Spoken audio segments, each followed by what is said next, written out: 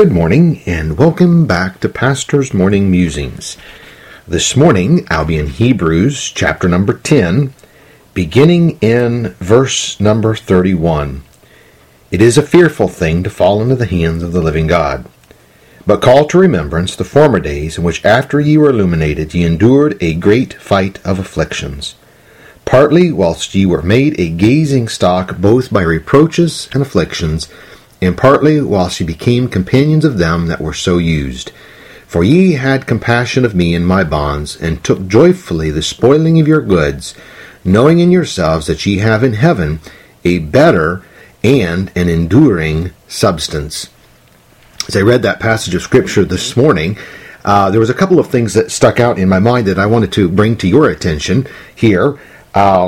We have talked many a times in our morning musings about the afflictions that we face, the trials and the tribulations that we face in the Christian life. And I want you to notice a couple things here, that yes, we do in verse 33 have reproaches and afflictions, and I also want you to notice here the last part of this, though. He said, whilst ye became companions of them that were so used. How oftentimes have we made the statement, I feel used. That person used me. I gave of myself to them, and they just used me. Well, I want you to understand in the Christian life, that is part of what we go through. And when we go through that, we should take joy and rejoice in that, because we suffer those things for the cause of Christ. Now, look at verse 33 with me, if you have your Bible open there. For ye had compassion of me in my bonds, and took joyfully the spoiling of your goods. So what he said here is, yes, you were used.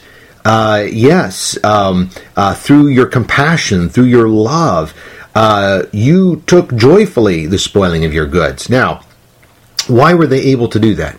Why were they able to take joyfully being used, having their things taken away from them, and really honestly never becoming filled with material wealth, the material goods of this world? And then the last part of 34, I think, answers that for us. Knowing in yourselves that ye have in heaven a better and an enduring substance. Substance, material possessions. And so, as we walk through this life, Christian, if I could just encourage you this morning to grasp this thought, that in which we have on this earth is going to pass away. You've heard the statement, you can't take it with you. And I know we're always striving to gain things, to get things. And there's nothing wrong with having things. God wants us to enjoy this life. But these things are going to pass away. These things we cannot take with us.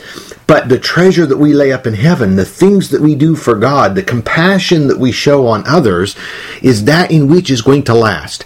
Those things in which we cannot see, we cannot put our hands on, we cannot touch, those are the eternal things. What a joy it is to see people having the opportunity, Christians having the opportunity to tell another soul about Jesus Christ, to lead another soul to Jesus Christ, and see the joy that they have in that compassion that they're showing to somebody else. Jude said, some have compassion, making a difference, and others save with fear. And you see that compassion that is going out to others.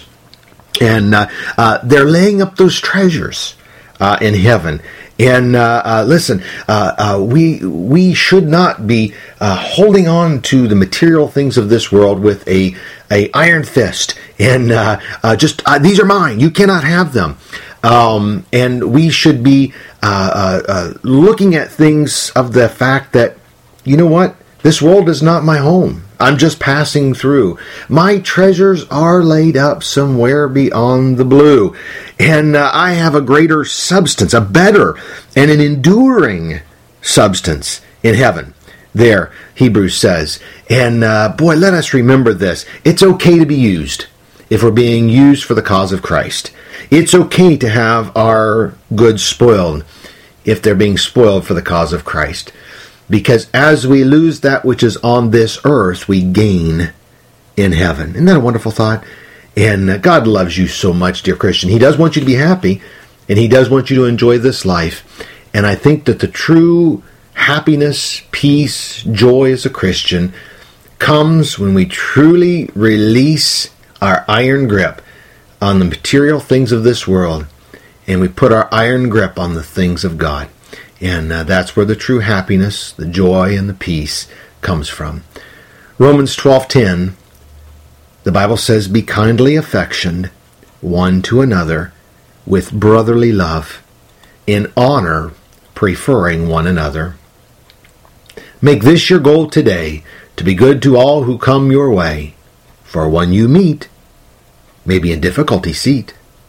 Now unto the King, eternal, immortal, invisible, the only wise God, be honor and glory forever and ever. Amen.